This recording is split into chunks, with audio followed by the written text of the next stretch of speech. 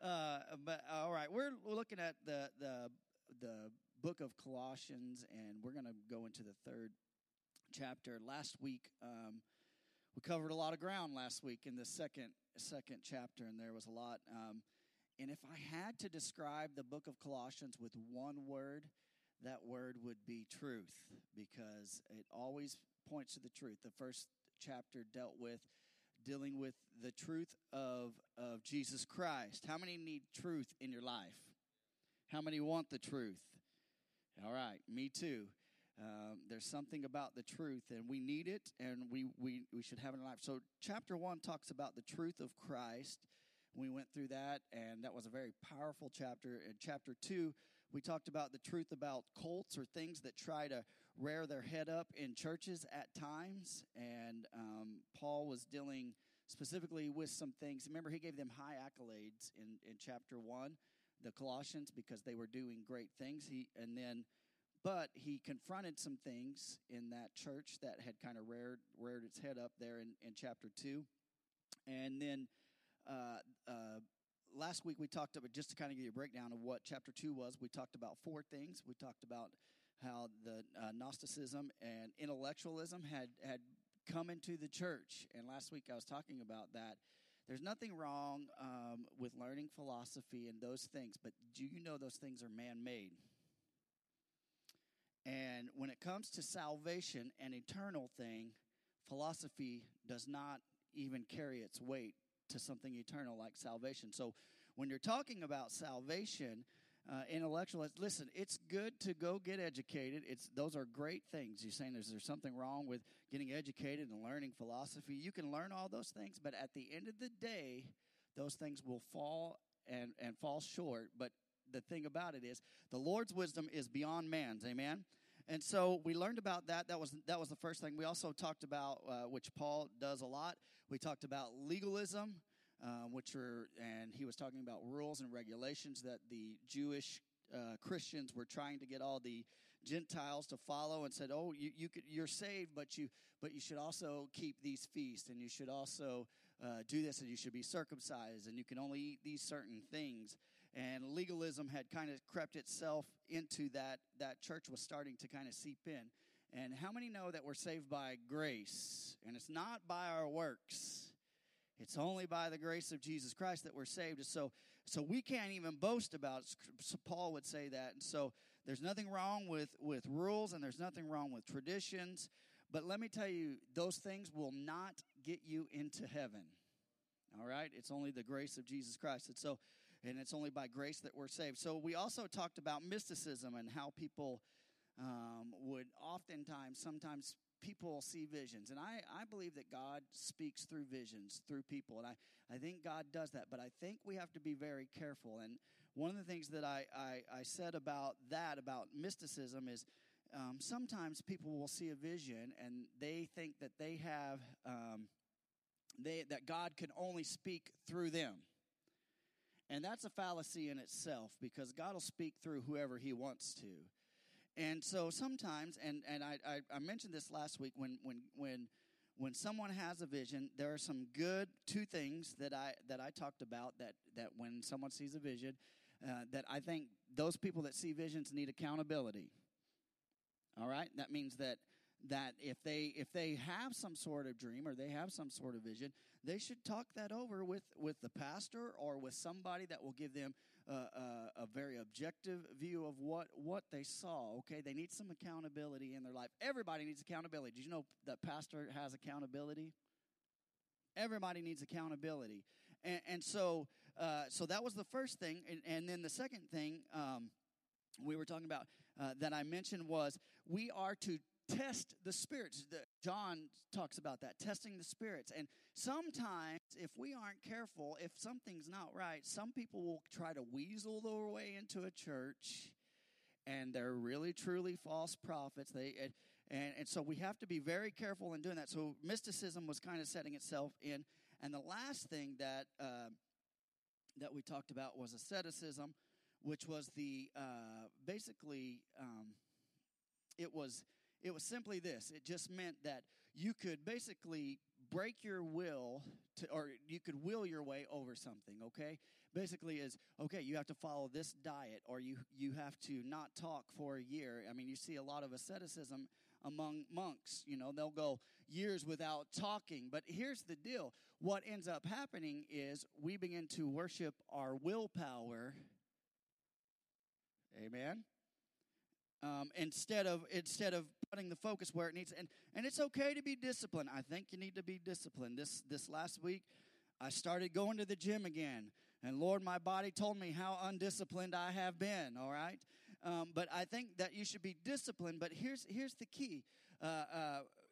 We need to understand that no matter what we do as a person, we cannot do it on our own. It's only through the Lord. Amen.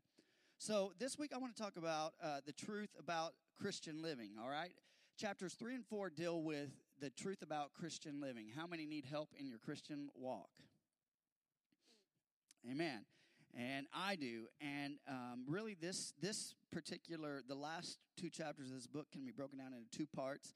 The first is the truth about the Christian living for heaven. You ever thought about that we're actually living now for heaven? And sometimes we forget about that. And we're going to talk about that verses 1 through 4 in this chapter. That's what that little bit.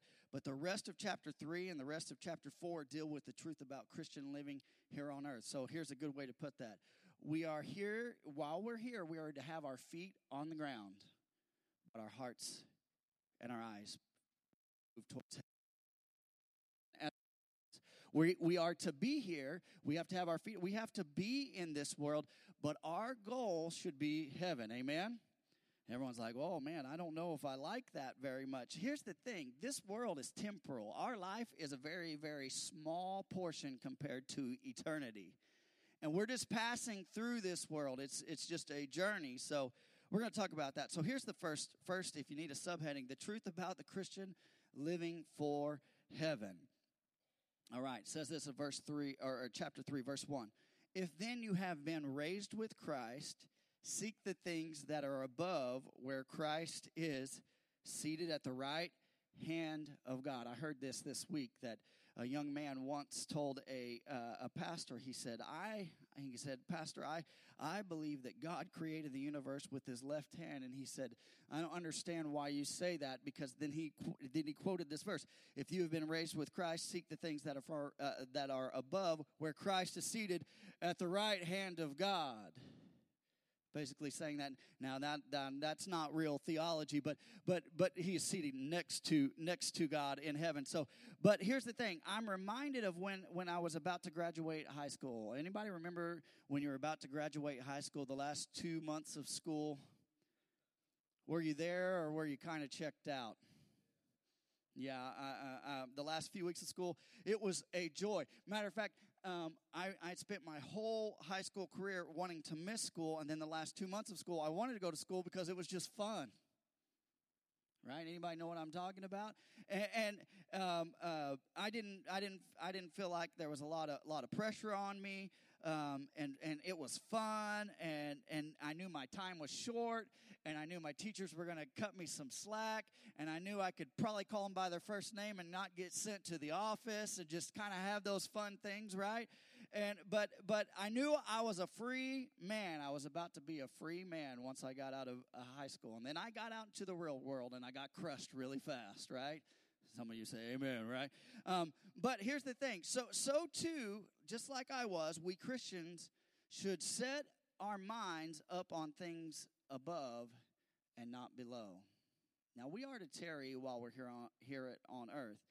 And here's the deal. As Christians, our end goal is not anything on this earth, but it's in heaven. And sometimes we lose our focus here on earth. Now, we're here physically. We have to be here physically. So is what's happening. And I've seen it, and you've seen it, where people who are content in this world are looking forward to heaven. They have such a peace in their heart. Have you ever been around someone that it's just, their eyes are on heaven, and nothing in this world shakes them? I love being around those kind of people. It amazes me. The people who are living for this world and its riches are constantly frustrated. You know why? Because this world, it does not provide. It does not solve the big picture. Yeah, we might get something temporarily here on this earth. You know, we might get a raise on our job, and it may feel good, but then guess what? Then comes the government comes in, and they take more taxes, right? So you know, there's things in this earth, and I think the things of this world are never as fulfilling and satisfying as we want to make them out to be. You know, job, home, our money, etc. Can go on and on and on and on. And if they were, let me ask you, if all those things were so important, why are so many rich people in Hollywood so miserable? They don't satisfy because you were created for something beyond where you are presently in this world. And I think this is why the Lord tells us in His Word, and this is not just something that Paul says, this is something throughout the Bible. He says it's to set our hearts on things above, talking about heavenly things. When you do that, what you drive or where you live or what's in your bank account won't matter as much. It's not as important. Is there anything wrong with those things? Not at all. You know what? I think God wants to bless you, and I think you ought to live in the nicest house that you can live. You ought to drive the nicest car that you're able to afford. I think those things are great, but at the end of the day, we're not worried about what's happening here. We're looking at the finish line, not what's happening here. So our goal as Christian is the finish line. What is the finish line for us? Heaven. That's it. And so sometimes we're too busy focusing on what's happening here in the race right here around us, and we don't have our eyes on the prize. And it's just like me at the end of school. There's the prize. I see the prize. I'm getting ready to get out of here. I'm getting ready to leave. Set your hearts on things above. And it's a central message, not all throughout the Bible. And live for heaven. Live for heaven, and you will enjoy life. Live for heaven, and you'll enjoy life. So how does that happen? Well, I believe there are many ways, but I want to share three quickly that I just want to point out right now. Number one is this, treasures. Everyone say treasures. First, we live for heaven through that which we treasure. So look at this, Matthew 6:21. Jesus said, wherever your treasure is, there is where your heart will be also. Now, let me ask you this. Now, this is rhetorical, so you don't have to answer this. Where is your treasure?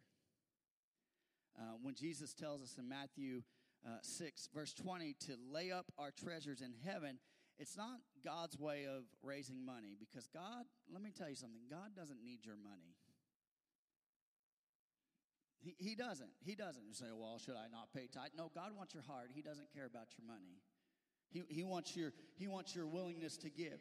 And so, but look at this. It's not a fundraising campaign for Him. No, knowing where our treasure is, our heart will follow it. So if my treasure is heaven, guess what? My heart's going to yearn for heaven. If my treasure is this earth or this job, my heart's going to go towards that. And will it lead to some disappointment on this earthly realm? Absolutely. And so if you invest your treasures in the stock market, that's where your heart will be. Right? Or in your house or in your relationship. So one of the ways of getting our hearts above is by investing in the kingdom. So how do we do that? You can invest your finances in the kingdom. You can invest in time in the kingdom. And you can invest your effort in the kingdom. That is what I'm talking about, laying up your treasures. Kingdom-minded, heavenly-minded, not just here on earth. Here's the second thing, trials. Everyone say trials. We live for heaven through our trials. Oh, I don't like that one, TJ. I agree. And I'm convinced that God will send a trial our way to make us homesick for heaven. Sometimes, I think some of the things we go through, God allows us to go through so we can get our eyes fixed on what the goal is. And it's not this temporal thing that we're dealing with here, but it's the long term, it's heaven, it's eternal. I remember when I moved out on my own, when trials came, I had to fix my car when my AC went out. I didn't have the money to do that. And when my rent went up, you know what happened to me when I moved out on my own? All of a sudden, I got really homesick. If I go home, Mom and Dad, help me figure this out, right? And so I think he does this because we have a life of easy peasies. A lot of us say that I've got an easy peasy life. Everything is going good. No issues. And here's the thing. If our life is all easy peasy, guess what? We don't ever look beyond this because we're comfortable. So I think God, he'll put a little spur in our saddle sometimes, right? Or a little burr in our saddle just to get us moving, to get us looking ahead of what is coming good. Trials remind us of the blessed hope of Jesus. Here's number 3 right here, transfers. Everyone say transfers. Another way that the Lord gets me to set my heart and my mind on things above is by transfers. Well, what do you mean by that, Pastor? Well, has anyone ever lost a loved one in here? Anybody ever lost a parent? Anybody ever lost a brother, sister, a child, a friend? How many of you yearn to see those people that have went on? And here's the thing. This is important because when you have transferred loved ones and friends and parents and spouses and maybe even children, your heart longs to be there all the more. Right? And so I think that's so treasures and trials and transfers are 3 ways I think our hearts can constantly be set on things above. Here's the next verse. Verse 3, it says this, "For you have died, and your life is hidden with Christ in God." And so the word hidden here means buried with Christ. It really means buried with Christ. 2 Corinthians 5:17 says, "Therefore, if anyone is in Christ, he is a what? A new creation. The old has what? Passed away. Behold, the new has come." Our old man died, and we are made new through him and in him. Amen? Verse 4 says this, "When Christ, who is your life, appears, then you also will appear with him in glory." So the day is coming that we are going to see Jesus soon, and we'll say, this is what we've been craving, and this is what we've been longing for. And the things of this earth are going to seem so trivial and unimportant. And that's why I believe, the thing, I don't think we talk about it enough, but I don't believe that we talk about heaven enough. I don't. As believers, we don't talk about heaven because most of us realize that when we go to heaven, we're going to have to die, right? But our eyes should be set on heaven. I have this. My great grandmother, when I was growing up, my mom's grandma was about 4'10" and was about this tall. Was a small stature woman. Was a praying woman. Loved God with all her heart. Was amazing. I remember one time she prayed at one of our family reunions, and they asked her to pray over the meal. And while she was praying over the meal, I watched these people in the family just begin to cry because she was praying with such fervency. I've never seen anyone pray over fried chicken with such fervency. But these people were beginning to cry because she was just reaching out. And one thing I loved about my Grandma Reed was she always talked about heaven. And I remember one time they asked her to speak, and they asked her to come and speak. And they said, Grandma, can you speak on this particular subject?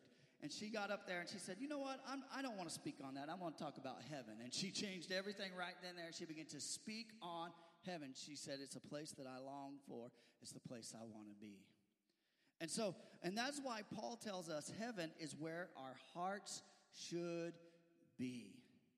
And when Christ appeared, it's going to be glorious. You remember the transfiguration when Peter, James, and John, they saw Jesus and he was transfigured on the mount there, and his deity broke through his human, his body there, and it came out. And you remember what Peter said? He said, "This Lord, this is good, and the same thing will happen to you and me when we see Jesus face to face, because we'll see the glory of what he is and what he means to us." So too, when we see the glorious Jesus, we don't live for this life, but for heaven. But heaven is the blessed hope. Everyone say blessed hope. I've heard this my whole life, but I never believed it more than I ever do right now. We are just pilgrims passing through this land? Should we occupy 100%? We should do what we need to do. But my hope and our hope as believers is heaven and seeing Jesus Christ. Amen? And so one of the main focuses in the Bible in teaching is heaven. And Paul reminds us we are to live for heaven. So verse 5. So we're getting a little bit more practical here. I love how Paul, he'll take something like chapter 2 in Colossians where there's a lot of theological depth and he'll be very pointed. And then in the next chapter, he'll go to something that is super practical, that is applicable, that we can do day to day. So here's the next section is this, the truth about Christian living on earth, all right? Everyone look at your neighbor and say, this is right now. All right, verse 5 says this, put to death, therefore, what is earthly in you. So after Paul exhorts concerning how we should live for heaven in verses 1 through 4, he shifts and turns our attention to how we should live here on earth. You want to know how to live as a believer? This right here is a good place to start right here. Put to death, therefore, what is earthly in you. Here's number 1. Sexual immorality, impurity, passion, evil, desires, and covetousness, which is idolatry. Verse 6, on account of these, the wrath of God is coming. Pretty strong words. Verse 7, in these you too once walked when you were living in them. So our culture says this, live for your earthly desires. Our culture says me, satisfy me, right? Have you ever thought how narcissistic our society is? We want what's good for me. Me. Yet, in this case, covetousness is the cause of wars among nations, right? We see right now, Russia's on the border of Ukraine, right? Why? Because they want something that Ukraine has. And so there's wars. Here's another one, and to break this down, I'll break these down a little bit. Pornography is a major reason for the breakdown of family and societies. Ooh, no one wants to talk about that one, right? Evil desires have caused entire nations to collapse. And the Scripture makes no distinction. Look at this. This is crazy. The Scripture makes no distinction between sexual immorality or fornication and pornography because the two are tied together. The two are tied together. So often, man, and I'm just gonna go here. So often we'll watch movies that we ought not watch. Right? And we'll read books that we ought not be reading. And we'll watch even ads on TV or on the internet that are not good for our eyes. I talked about this. The window of our souls is our eyes. And what we let come in, guess what? It's going to come back out. Amen? All right, I'm glad you guys are with me. Don't hate on me, all right? I'm just bringing it here. And Paul says, put these things to death. That's pretty strong. Just put these things to death. Don't even let these things rear their head up in your life. Put them to death. When something dies, guess what? It goes away. And same goes for these sins of sensuality or lust or of the flesh. They cause covetousness, which Paul says is like idolatry. And let me tell you, he also says that those things bring God's wrath. I don't want to be on the wrong side of God's wrath. Amen? And so, yet, you just need to cut it out or put it to death or just stop it. And here's the thing. If you're struggling with that, ask the Holy Spirit and He will give you strength to do it. I know that's not popular, but that's the truth. And His Word says, cut it out, cut it off, and you'll have the strength to do it. And living for earthly desires brings death. For the wages of sin is we live in a fallen world full of sin. However, putting to death, listen to this. Here's the flip side. Living for earthly desires brings death. However, putting to death earthly desires brings life. Putting to death earthly desires brings life. Verse 8 says this. But now you must put them all away. So he goes on. Here's some more things you need to put away. This talk about Christian character here, all right? He starts with this first one, anger. Ooh, I was okay with the other ones, Pastor. Now you're getting on. Now you're stepping on my toes because guess what? Sometimes I just want to go off on people. You know, they just rub me the wrong way, right? Anger, and we have to put off the above mentioned, put to death the things that we talked about just a moment ago, but we also have to put these things, cut these off as well. Anger here is the Greek word orge, which means slow or simmering emotion. How many know what I'm talking about? Have you ever been so angry that it just kind of slow and it simmered? And it just started to build within you, right? It's festering, it's smoldering, filling it. And here's what Paul says. That has to go. Can't have that. You can't have that. Some people are just angry and do everything in anger. You ever been around someone that's just angry? Man, I don't like being around people that are just angry. I'm sorry that you're having a bad day, but I don't want no part of you because you can have your bad day. I'm going to be happy because the joy of the Lord is my strength. And Paul's saying this, don't be those people. Don't be those people. Here's the next one. He says, but now you must put them all away. Anger, number one. Number two, wrath. Oh, what's the difference between wrath and anger here? The Greek word translated for wrath is thumos, which means hot. Anybody ever been hot under the collar just because you were angry about something? Right? That expression that we say, someone made you mad and you were moved to wrath. Anybody ever been there? I remember one of my best friends growing up, when I moved out on my own, we got an apartment together. And he worked late at night. He didn't work nights, but he worked late into the night. And I worked a normal job. I got up earlier in the morning. And so we were sitting there in our apartment, which was about a block from a junior high school, less than a block away, probably like just down the street. And across the street from us was this Episcopalian church, and they had a bell outside. And it was like 7 in the morning, and I was getting up to go to work. And while I'm getting up to go to work, these young junior high boys come by this Episcopalian church. And guess what? They saw the rope on the bell. And what are you going to do when you're a teenage boy and you see a bell, a rope and a bell that you can reach? You're going to pull that bell. And they kept ringing that bell and ringing that bell and ringing that bell and ringing that bell. And I was just sitting there getting ready, and I was smiling, and I watched my friend was tossing and turning in his bed, and I kept thinking, oh, he's about to break. And I remember he got up, and he was so angry, okay? And it was cold outside, and he went out with shorts on, no shirt, and he walks out of his apartment. He goes, that's it, I've had enough. And he walks out, and he opens the door, and he goes down the stairs, and he opens the gate to the apartments, and I'm like, I got to see this. So I go to the window just to see what's about to happen next. And he goes out there in his little shorts and weighing like 120 pounds. And he saw, guys! And they went, some people are trying to sleep. And I just laughed. Wrath. You're hot, smoldering. It's like a volcano exploding.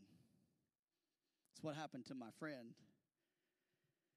And here's what happens. When a volcano explodes, there's an awful lot of collateral damage.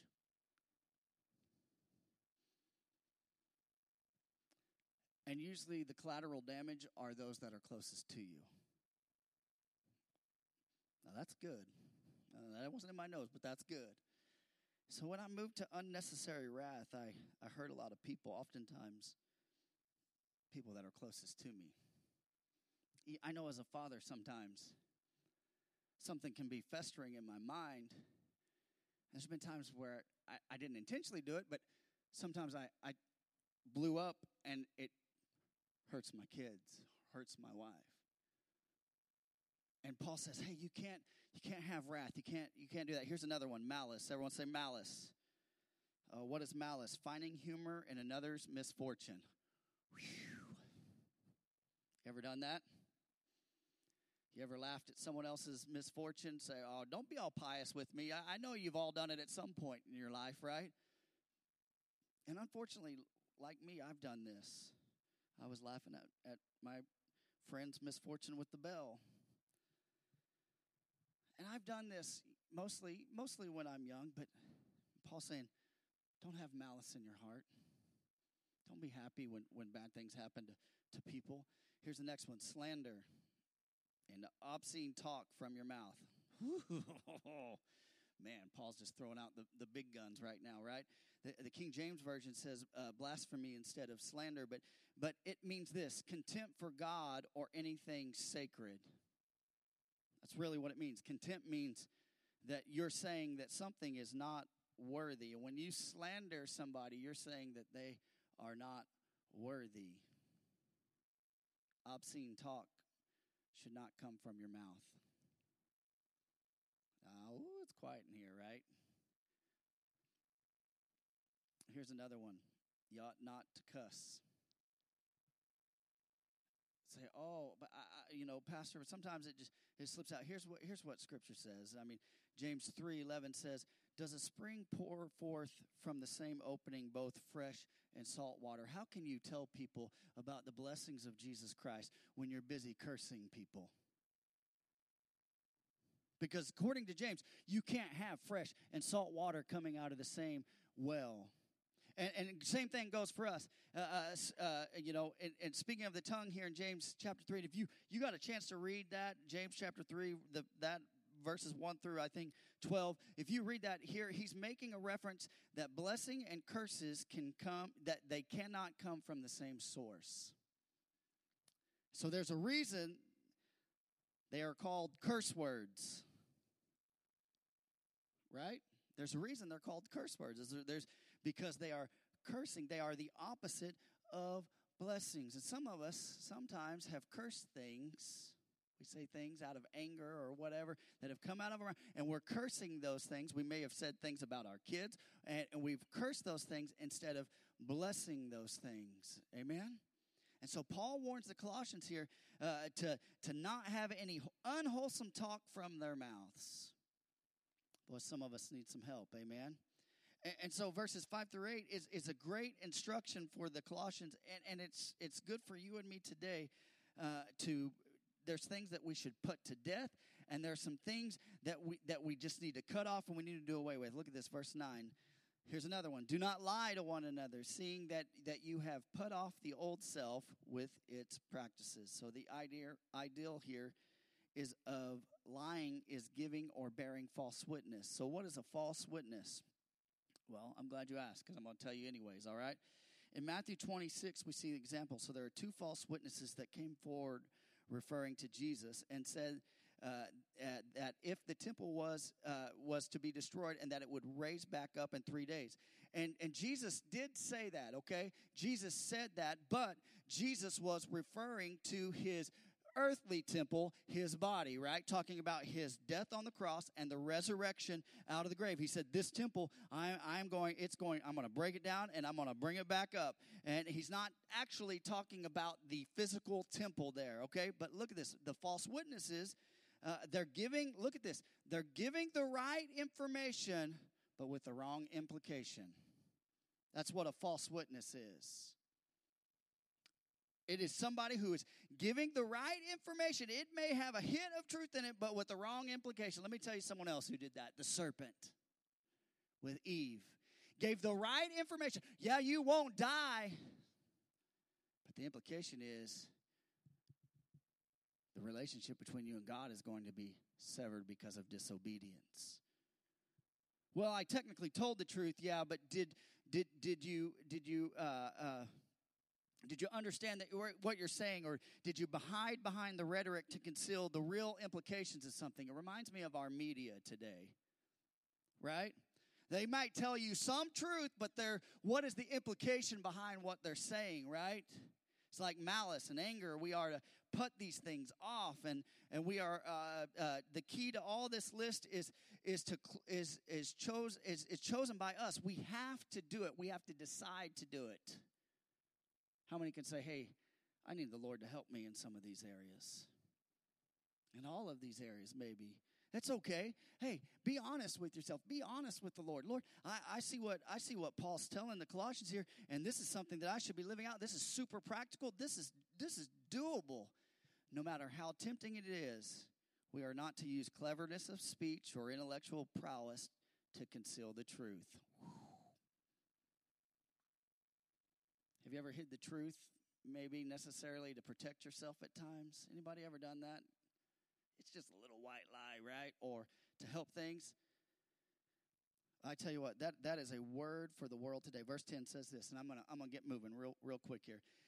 And have put on the new self, which is being renewed in knowledge after the image of its creator. Verse 11, here there is not Greek and Jew, circumcised and uncircumcised, barbarian, Scythian, slave, free, or Christ is all and in all.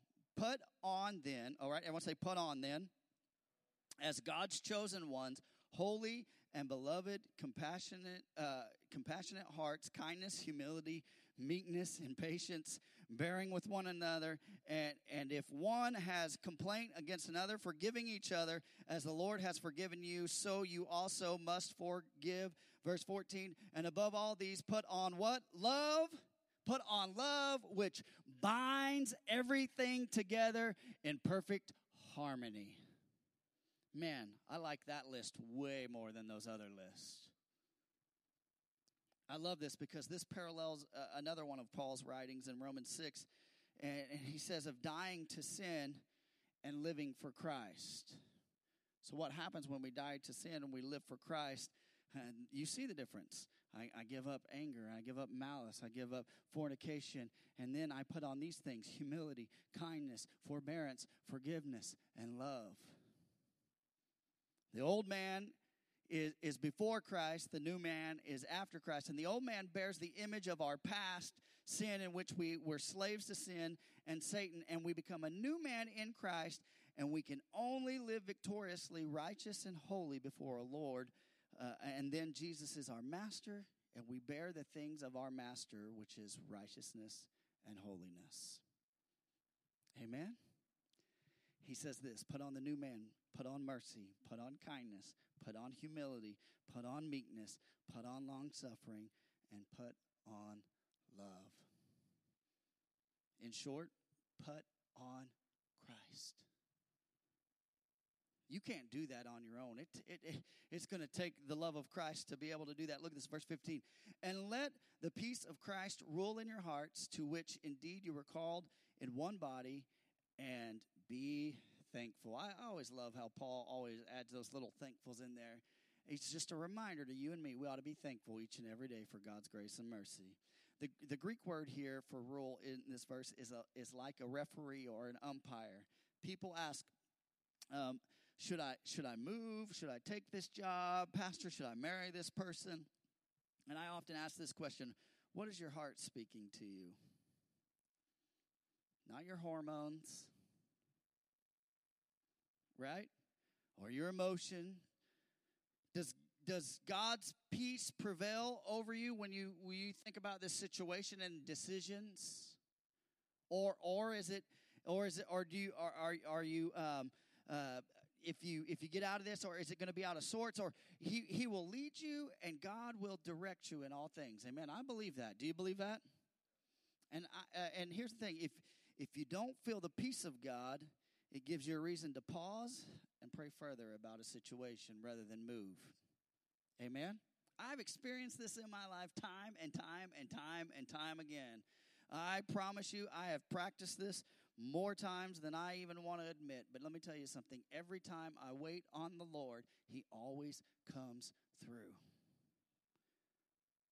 Well, you just need to have the peace of God. But here's the thing. On the flip side of that, we see people saying, I have the peace of God about this, about divorcing my spouse. And I say, really? Why? And, well, I prayed about it, and I fasted about it, and I sought God, and I just felt peace about it. And then I'm reminded, look, here's the flip side of this. I'm reminded of a man named Jonah who felt peace about going to Nineveh, but then went the opposite direction. Let me tell you how peaceful he even was. Jonah was so peaceful in his decision that he went to sleep in the middle of a storm. And so he's going the opposite way of what God wanted him. And listen, there was a boat waiting on him, compliments of the enemy that led him to the belly of a whale, compliments of God to get him back on track. And such peace he had that he even slept through the storm. And what am I saying? Listening to your hearts cannot be the only criteria for determining God's will, because Jeremiah 17:9 says this: the heart is deceitful above all things and desperately wicked. If I base all my decisions based off of me and what I think, guess what? I'm going to make a bad decision. So this is where, here's the key. Verse 16 is going to tie this in. This is where the word comes in. Everyone say the word. Verse 16 says this: let the word of Christ dwell in you richly, teaching and admonishing one another in all wisdom, singing psalms and hymns and spiritual songs with thankfulness in your hearts to God. The parallel here is Ephesians 5:18, which we talked about last year. And there he talks about being filled with the Spirit in Ephesians 5:18, right? He says being filled with the Spirit. But here he's saying this: be filled with the Word. Takes both of them. Takes both of them. In both places, the result, look at this, in Ephesians 5:18 and right here in Colossians 3:16, both places, they have the same result. Being filled with the Spirit and being filled with the Word result in singing. Oh, man. You ever been around somebody who just sings and worships no matter what? I love those kind of people. I seriously love being around. Doesn't matter who's around. They're just going to sing because, you know why? Because they're filled with the Spirit. They're filled with the Word. They can't help contain those things, and they just begin to come out. Well, say, I can't sing. Well, that's okay. So it is important to note that the Word of God, listen, the Word of God is the final authority for you and me. The final authority for you and me. So when someone says, I have peace about this, and it contradicts God's word, guess what your responsibility as a fellow believer is to do? Come here. That isn't right, because God's word is the final authority here. And you're saying this, and it contradicts this, and this is the truth, and this will stand. Listen, you're going to go down a bad road. Now, you ought to do that in love. You ought not beat them on the head with the Bible, and but you ought to do that in love. Yes, the peace of God will rule your heart, but it will never contradict the wisdom of God. Amen? And I have people tell me they don't hear from God, and I usually ask them how often they read their Bible. It's amazing to me that so many professed Christians never read the Word of God. And it's no wonder they aren't hearing from God, because they don't know His voice. Guess what? If I want to know the character of God, if I want to know who Jesus is, guess what? He has given me a manual right here to know who He is, how He reacts, how He loves, how He responds. This thing right here is the final authority in all of our decisions as a Christian. Amen? So look at this. The next verse says this, verse 17. And whatever you do in word or deed, do everything in the name of the Lord Jesus, giving thanks to God the Father through Him. In other words, whatever you do it in the nature of Jesus Christ. How are you going to know the nature of Jesus Christ? You're going to have to read this word. You're going to have to find out who Jesus was. You're going to have to understand who He was. If I'm going to be in the nature of Jesus Christ, I need to know who He is. Guess what? I will never, if me and my wife never, ever, ever talked, we've been married 18 years, if we never talked, if we got married and we never talked in this 18 years, I would not know that woman. But let me tell you something, we have spent some time together. We know each other. She knows a lot about me, and I know a lot about her. She knows what buttons to push with me, and I know what buttons to push with her. Amen? Anybody know what I'm talking about? And here's the filter in which we are to run everything through. Would Christ do this? Is this His nature? If so, proceed. Amen? And this is how we should live in the nature of Jesus Christ. So here's number 3. Here's a subheading number 3 here, that if you need this, is rules for Christian households. And so at this time, these are really practical earthly rules. Some of these are reiterations of things that you've heard in other books that Paul has talked about. And I'm just going to try to cruise through these really fast here. Verse 18. Wives, Let's read this, ladies. Wives, no, go back. Go back. Wives, what? Submit to your husbands as fitting in the Lord.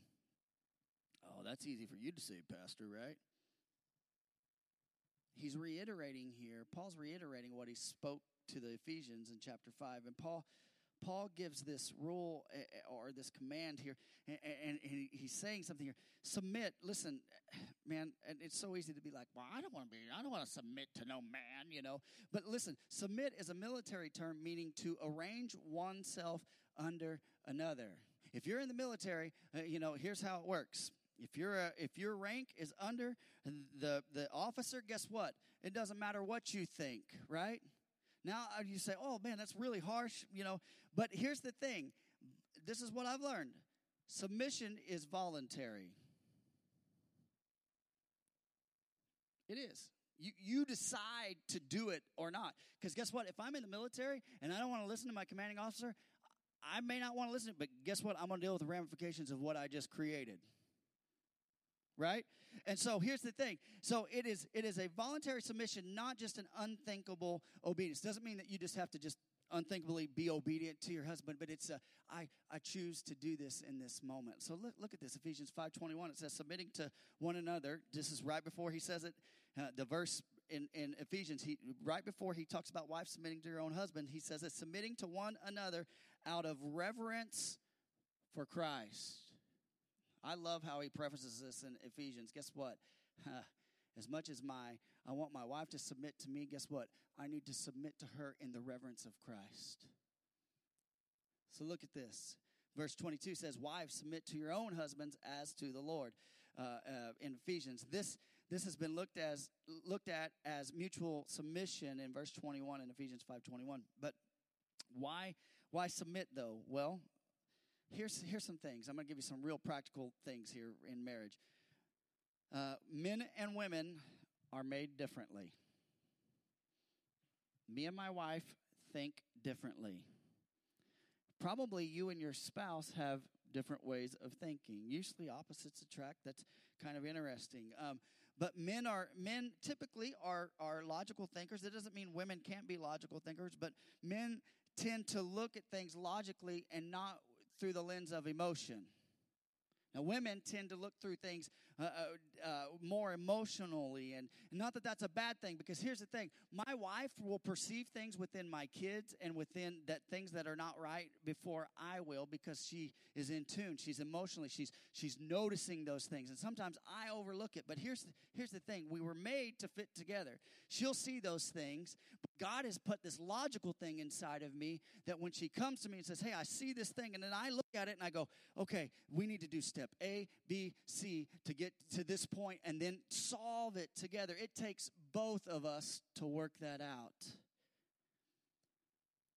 And so women oftentimes sense things in marriage or within their kids before men do, but men are wired to solve and to fix, and it takes both to be one. And men have a need to be respected and trusted, and don't think of it as submission, but just respect. But I struggle with this one, TJ. Well, Paul says it's fitting to the Lord. Don't do it for your sake. Do it for the Lord's sake. It's what the Lord needs. He's saying. Also, I might add this. It says women are to submit to their husband. One man they are married to, not to submit to men in general. Okay? So women are to submit to your husbands. Guess what? That does not mean that you're a doormat for every man. Okay? Some people have taken that out of context. I just thought I'd throw that out there. And so women, you are to submit to, it's how God designed it, that your husband is the head of he's supposed to cover you, and I'm going to cover that in just a minute. And women, when you submit to your husband, it pleases the Lord, number one. All right? It pleases the Lord. I won't say it pleases the Lord. Verse 19, husbands, love your wives and do not be harsh with them. Whoo! All right, he's picking on everybody, isn't he? And notice the husband is to love his wife. Seems simple enough, but here's the standard. Ephesians 5:25 says, husbands, love your wives as Christ loved the church and gave himself up for her. That's a big bill. Men, you are to love your wife like Christ loves your wife. You are to forgive your wife like Christ forgives your wife. You are to be long-suffering with your wife like Christ is long-suffering with your wife. Husbands are to seek your wife's highest good and not his own welfare. Well, I want to make this decision for me. Well, you ought to do what's good for your wife. He is to honor her and be considerate to her and not be bitter or harsh. And in the Roman family, it was common for men to be mean and loud and harsh towards their wives. And I believe this is one of the reasons that Paul is addressing this in this time. And it bothers me when a man talks down to his wife and he belittles her. If I'm in public and I see a man talking down to his wife, it frustrates me. I don't like that at all. It just, and listen to me. Man of God, you are to be like Jesus. You are to love your wife with everything within you. And Jesus loved his church so much that he died for her. He's coming back for her. And notice, while men need respect, women have a need to be loved. What is love? 1 Corinthians 13, verse 4 through 7 says, love is patient, love and kind. Love does not envy or boast. It is not arrogant or rude. It does not insist on its own way. It is not irritable or resentful, but it does not rejoice at wrongdoing, but rejoices with the truth. Love bears all things, believes all things, hopes all things, and endures all things. Now think about that definition of love, man. Now, if you love your wife like that, it's not going to be hard for her to submit to you. These things go hand in hand. And I'm not picking on the guys, but listen, sometimes, guys, we got to step up to the plate here. And we got to lead like we're supposed to. So nowhere do I read that love is harsh. So men, if you're harsh, stop it. Stop and think, am I acting in love? Here, verse 20 says this, children, no kids in here, but we'll pick on them too, right? Children, obey your parents in everything, for this pleases the Lord. If you're a parent, you ought to write that on your refrigerator. I think we're going to get some pictures made and put in every room in the house. No, I'm just kidding. But look at this. I want you to look at this. Children, obey your parents in everything, for this pleases the Lord. I want you to look how simply written this is. Do you know a 5-year-old can read that and understand that? If they can read. Children, obey your parents in everything, for this pleases the Lord. Exodus 20:12 says, honor your father and your mother, that your days may be long in the land, and that the Lord your God is giving you. So kids, obey your parents in all things. Don't argue with them, but do what they say. By doing this, we are, number one, we're pleasing the Lord. Everyone say, pleasing the Lord. And in Ephesians, Paul would say this. This is the first commandment with a promise. When you are obedient to your parents, guess what? Scripture says that God will bless you and that your days will be long. These are practical and biblical truths for a family to operate under. Here's verse 21. I like this. So we're picking on guys again. Fathers, do not provoke your children lest they become discouraged. Now to the dads. Anybody, sometimes as a dad, I feel like I fell. Anybody ever felt that way? Anybody ever just said things that you didn't really mean, but you just said it because you just burst out, you just said something, and then you realize that you said something to your kids and you really did hurt them. You saw it in their face, and you just felt terrible about yourself in that moment. Am I the only person that's ever done that?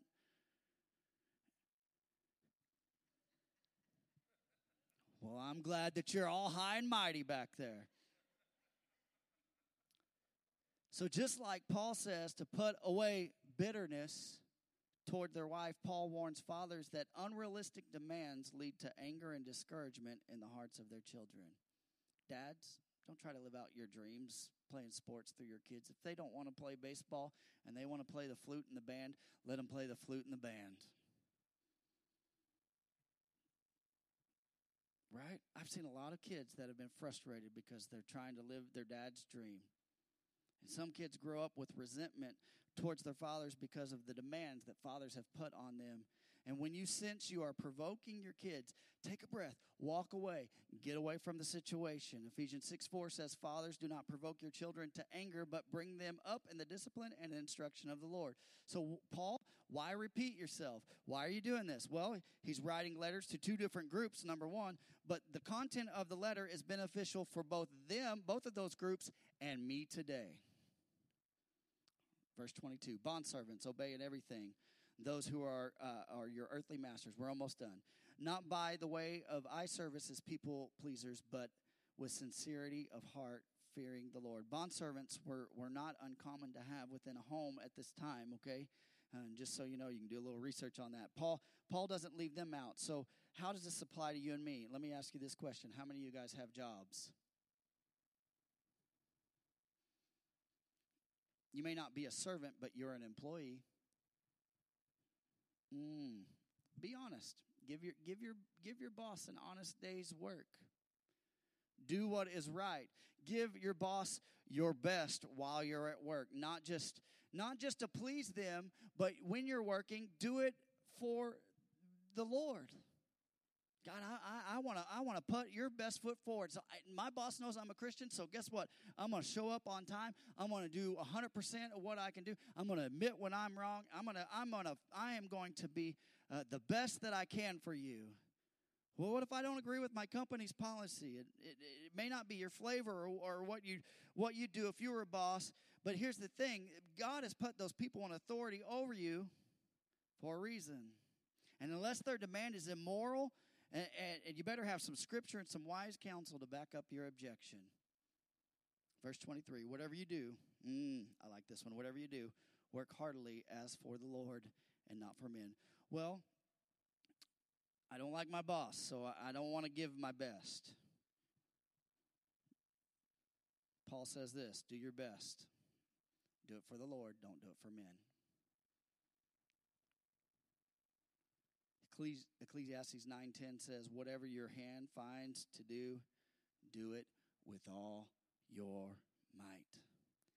And here's some great advice for any young person wanting to go into ministry. And I don't know if there is any in the building or anybody that might want to listen to this podcast at some point. But here's some great advice for you. The man God uses is a man who knows how to work. The man or woman that God uses is a person that knows how to work. I'll give you some example. You know what? Before God called Moses out, he was watching and working with his father-in-law's sheep. And then God appeared to him in a burning bush in Exodus 3. I'll give you another example. When it was Elisha, when he was plowing in the field, when Elijah came along, and the mantle of ministry was spent on him.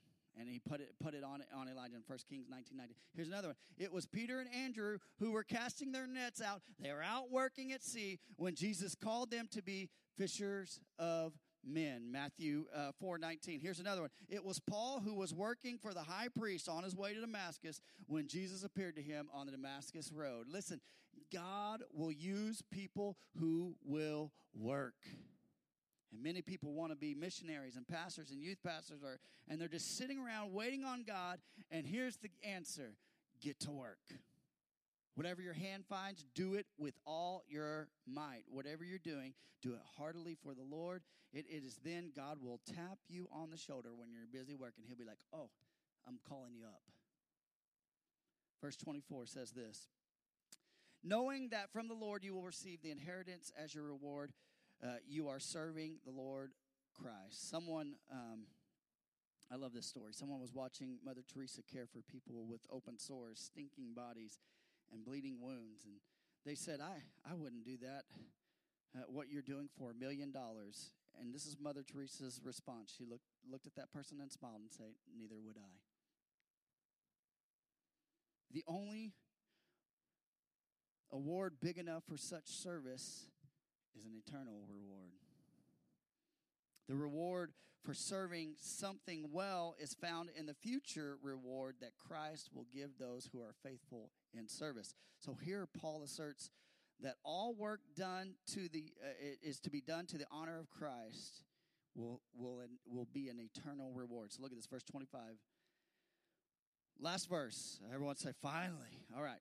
For the wrongdoer will be paid back for the wrong he has done, and there is no partiality. So it is our sins. If our sins are forgiven because of the finished work of Christ, what does it mean that he does wrong will be repaid for the wrong that he has done? Okay, so Jeremiah, there's a verse in Jeremiah chapter 2, verse 19 says this. God says, this one wickedness shall correct thee. The backslidings shall reprove you. That our sin will, this is what it's saying, that our sin will track us down. The wages of sin is what? Okay, God's grace covers our sins, but there's ramifications for our sins, okay, in the physical. So for years, I've heard people speak of premarital, being married or in premarital sex, and this is what they say. You wouldn't buy a car without test driving it, right? That's their response. And it's amazing to me that people would even talk about test driving a car to someone that you're going to be married to for the rest of your life. All right? Something that's temporal and something that's a godly covenant. But people have said those things to me. So, but here's the thing. Here's the big thing. It's if you aren't going to. They say if you're going to be successful, you have to test drive it. They say, and being brought together physically, the Bible talks about the two shall become one, right? So what happens when a husband and a woman come together? There's this connection. It's not just physical, but there's an emotional connection between that person. So I guess if you were going to say, hey, you got to test drive the car or whatever, it would be like test driving a car while going to a demolition derby. It's gonna be a wreck. It's gonna be a mess, and explains a lot of the high rate of dissolved marriages of people who lived together before they were married. Here's the thing: sin of any kind carries its own repercussions, right? And because God is neither a respecter of persons or pastors, no one is exempt. Amen. Amen. There's a lot of truth in this little chapter right here. How many thought that was pretty punchy? All right, I thought it was punchy. Let's pray. Lord, Heavenly Father, God, thank you for your word. God, I pray, Lord, that this word would just penetrate our hearts. God, help us to live as believers. God, help us to grow.